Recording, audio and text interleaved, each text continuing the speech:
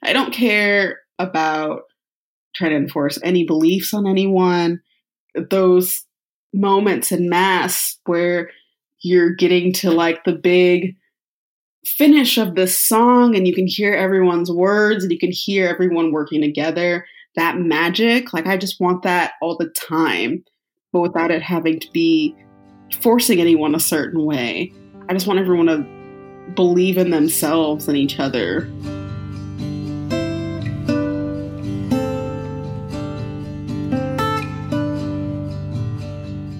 Hello and welcome to Out Loud, and welcome to our first episode of 2021.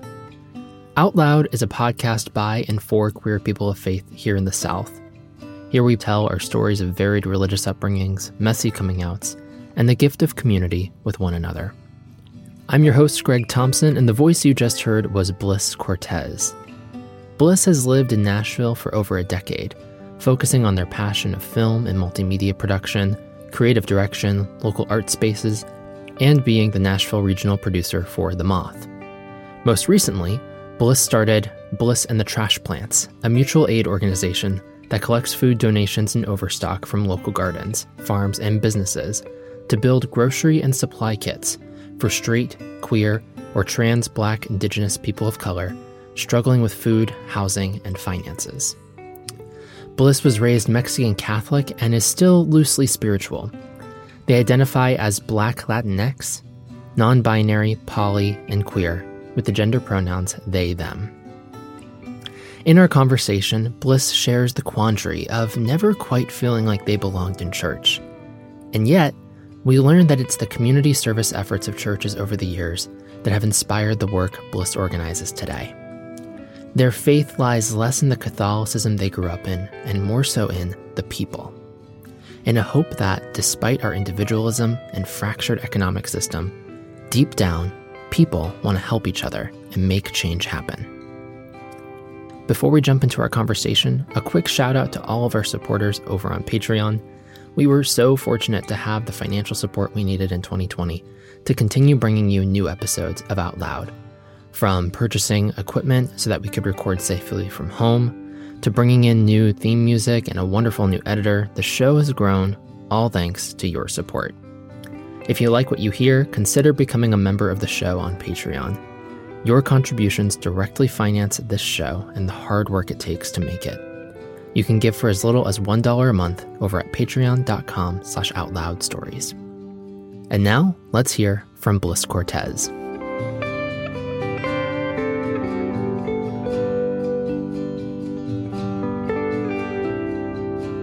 Thank you so much for agreeing to come onto the show. I'm excited to chat with you, Bliss. Yeah, absolutely. Thank you for inviting me. I'm excited. So I want to get started with a question that I ask a lot of people. What did your religion kind of mean to you growing up? Ooh, a very good question.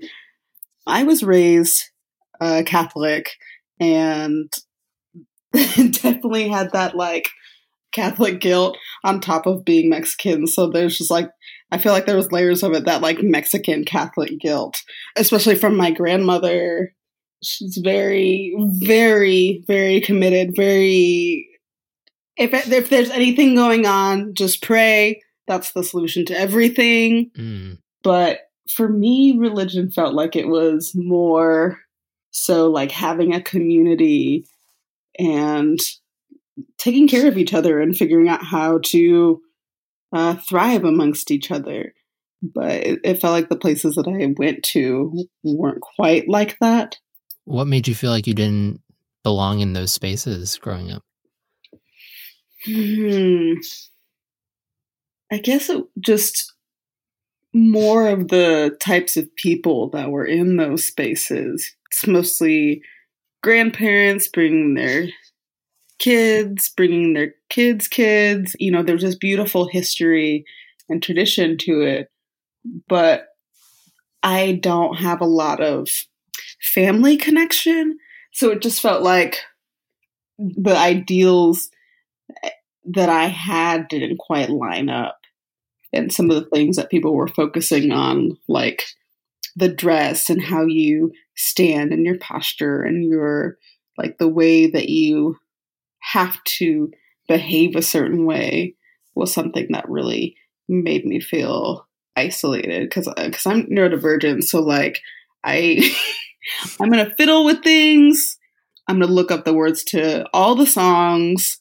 I'm gonna count the tiles. I'm gonna be looking at the details of the people holding mass. Like I am here, I'm present, but I'm soaking in so many things, and I wasn't presenting myself the way that I was supposed to. Did you continue to go to mass with your family as you grew up, or did you kind of find your own way? Well, my mother, she went to Catholic school growing up. She would go to church like 3 times a week. You know, to her, it didn't feel like it was being forced. To her, it felt more like, well, you're Catholic, and that's what Catholics do. And, she liked where she was. She liked her uniform. She liked being there. That was just part of who she is and her identity.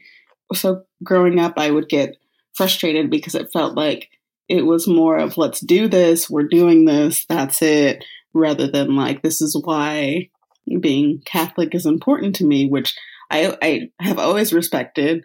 But I would go with her. We'd usually go every Sunday.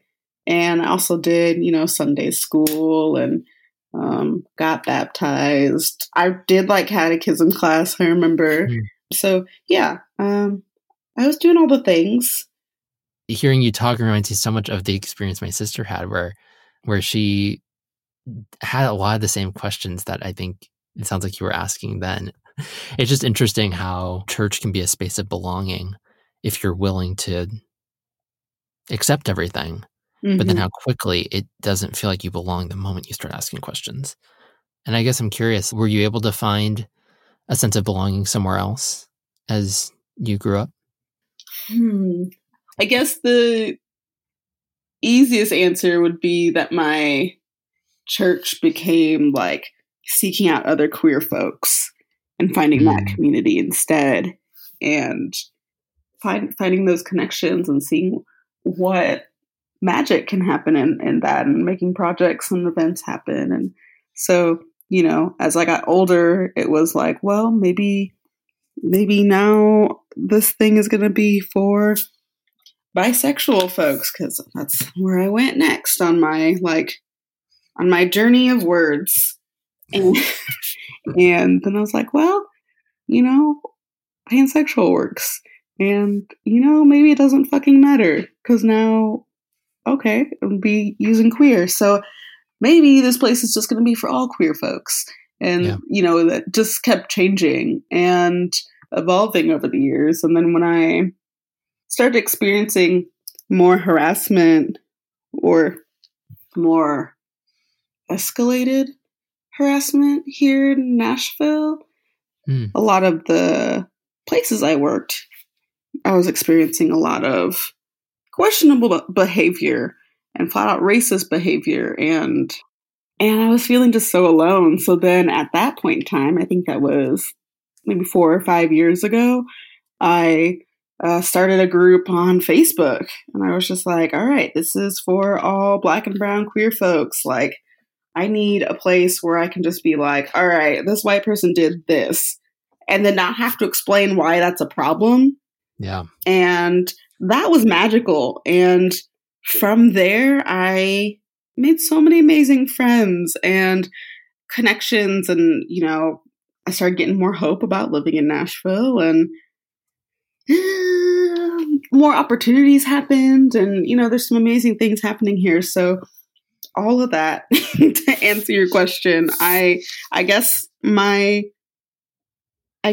to put it simply, yeah, finding queer folks became my church, my focus. And it's been a huge impact.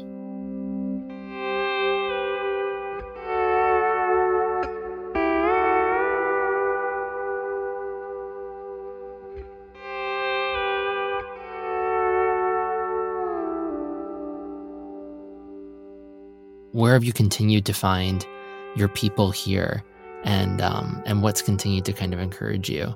Like I said, I've been here a little over a decade, so I have mostly been working in a lot of art spaces here.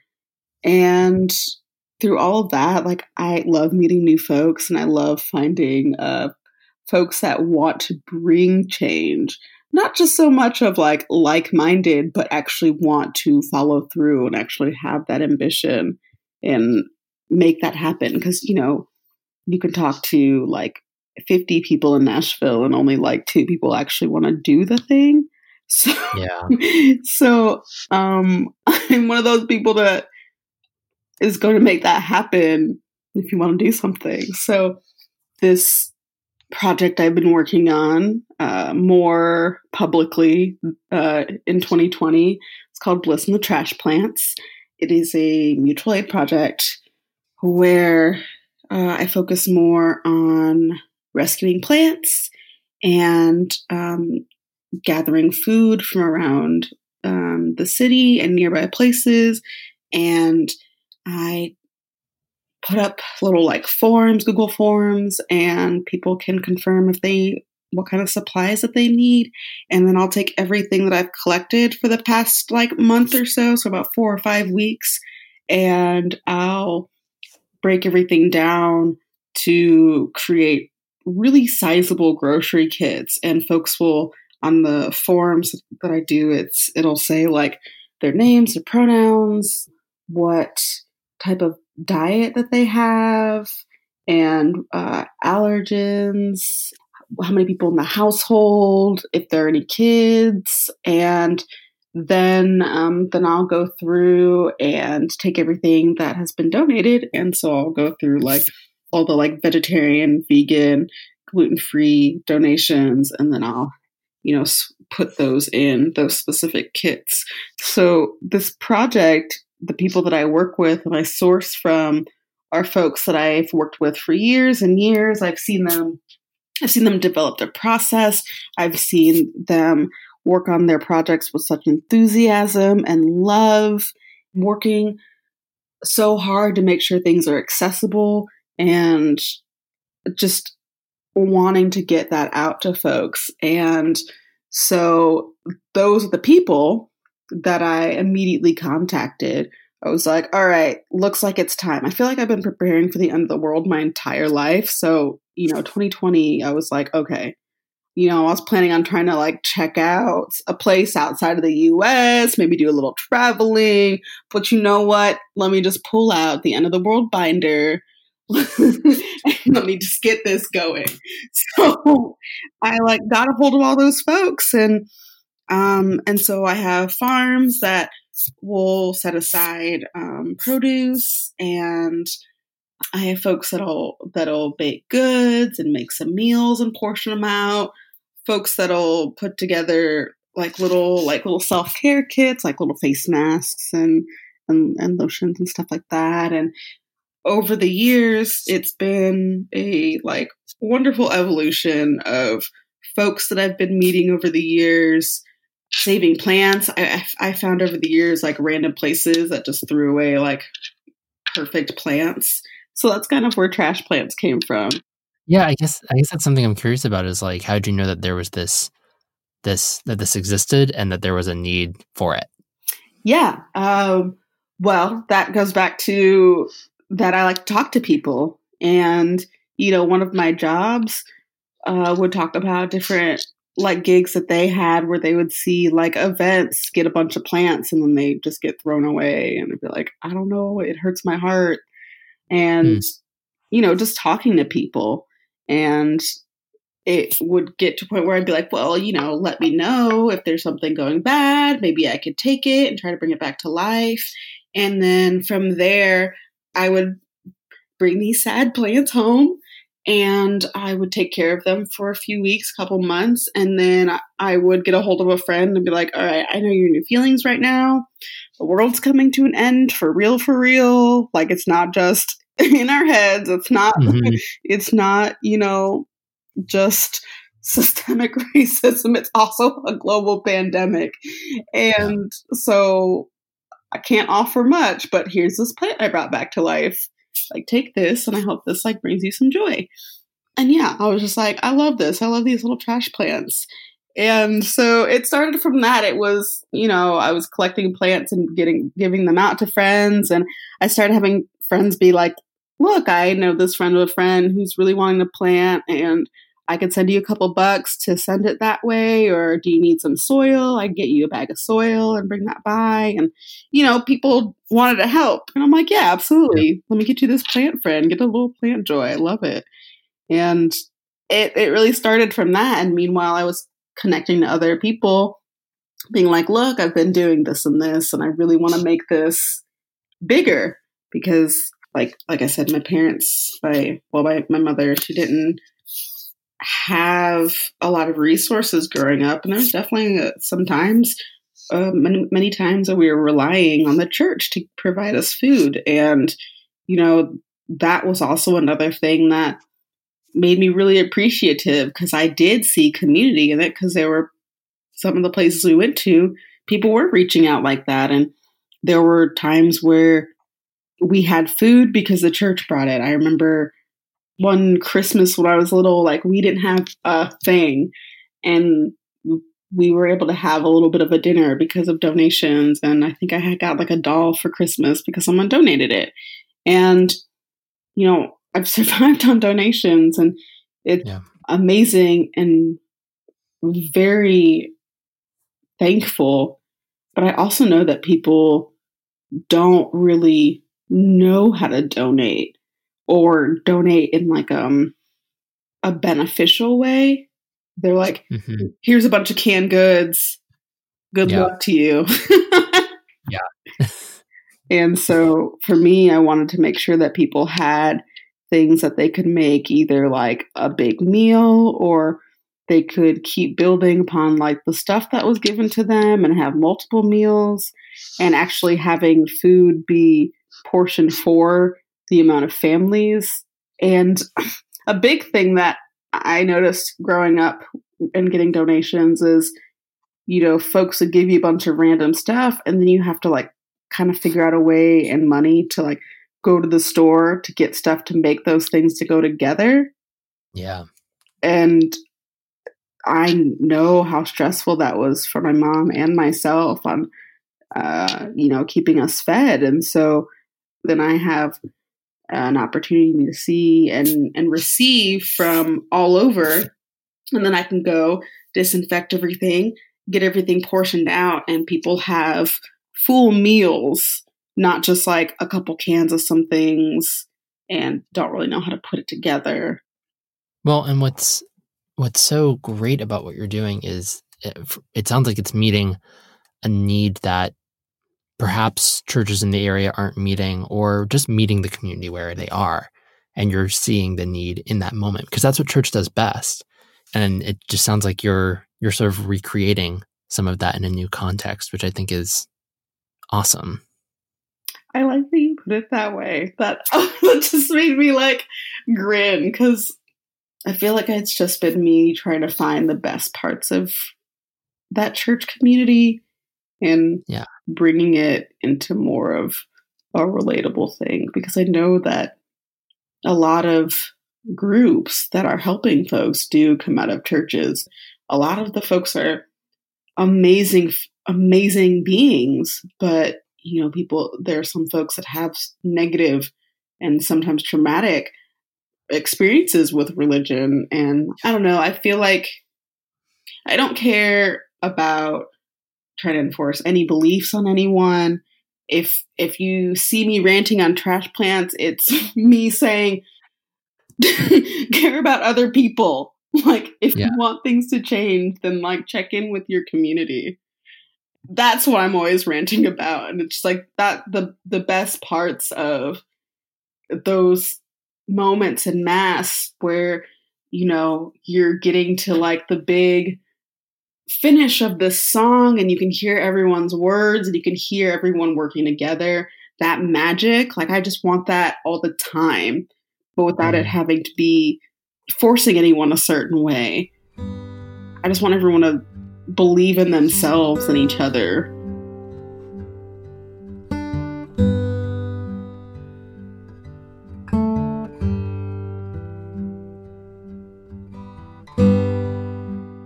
where do you feel like you land as far as associating with religion today? Would you still call yourself Catholic, or do you kind of see yourself as something else now? I feel like I do a combination because folks have asked me. I have said things more along the lines of, I was raised Catholic and follow some of those core beliefs. Humans are so complex and can get so stuck in figuring out how to only better themselves or get lost in greed. And that can get tangled up with religion. And that is not where I want to be. I want to bring more of the beautiful things, the reason why religion is so powerful. I want to focus more on that. I never want people to feel like as alone as I did growing up. So yeah. I guess I believe more in community and us in the world and existing. And a lot of those beliefs are based off of my Catholic upbringing. But I also do follow up by saying I was raised Catholic. So I do a little bit of both. Do you have any spiritual practices that you still rely on today? Do you use any of the prayers that you had growing up, or does any of that still kind of inform you personally? I'm more of a feeling person, so I guess it's more trying to recreate those feelings of prayer. I've been doing a lot more healing and spiritual groups with wonderful Black and brown folks, and being able to, thanks to technology, being able to connect a little bit more on that and actually have classes and just get to be. And that's really, it's been really helpful. But yeah, a lot of meditation, working on with all my plants, setting aside intentional time to check on people. That was something I really liked with church, is that you might end up just making a friend. You go through a prayer and you go to shake the person's hand behind you, and suddenly you might have a friend. But yeah, I don't pray necessarily, but putting out those thoughts and affirmations out in the world. I hope this person's doing well. I hope this person gets through this thing that they told me they're worried about.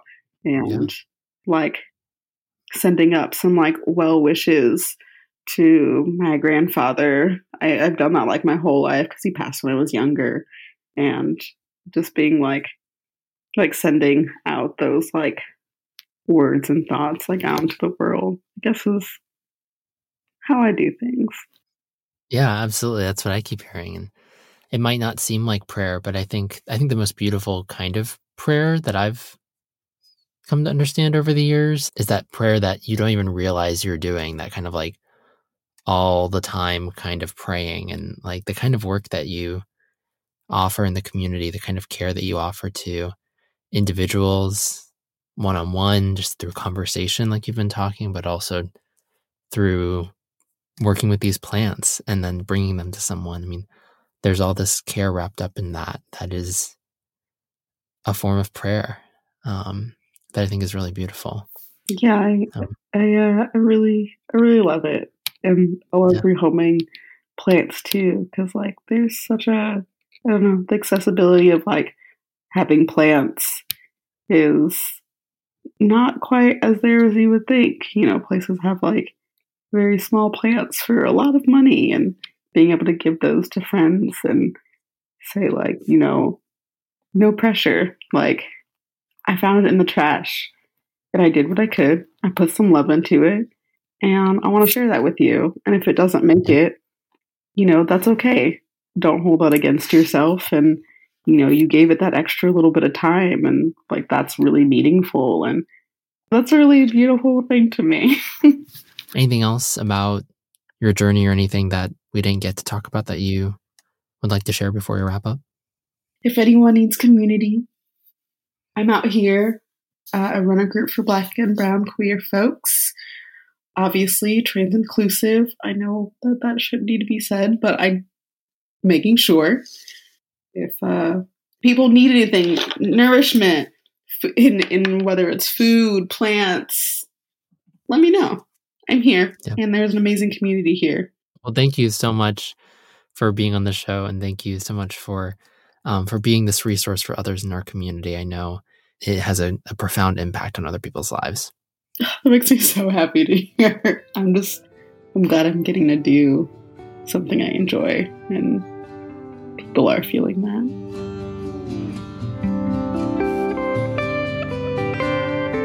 If you'd like to learn more about Bliss, and specifically Bliss and the Trash Plants, you can find them over on Instagram. Just follow the links in the show notes. And if you haven't already, make sure to hit subscribe or follow wherever you're listening to our show and leave us a rating or a review. You'll get the latest episodes of Out Loud right when they drop, and you'll help others find our show too. And be sure to find us on social media at Out Loud Stories and sign up for our email newsletter, where you'll find quotes from the show, announcements, and reflections from yours truly. You'll find all those links I just mentioned in the show notes. I'm your host, Greg Thompson. Our editor is Carrie Harmon. Our theme music is by JP Ruggieri, and we record from Nashville, Tennessee. Until next time, remember, friends, queer people have faith lives too. Don't let anyone tell you otherwise. Thanks for listening.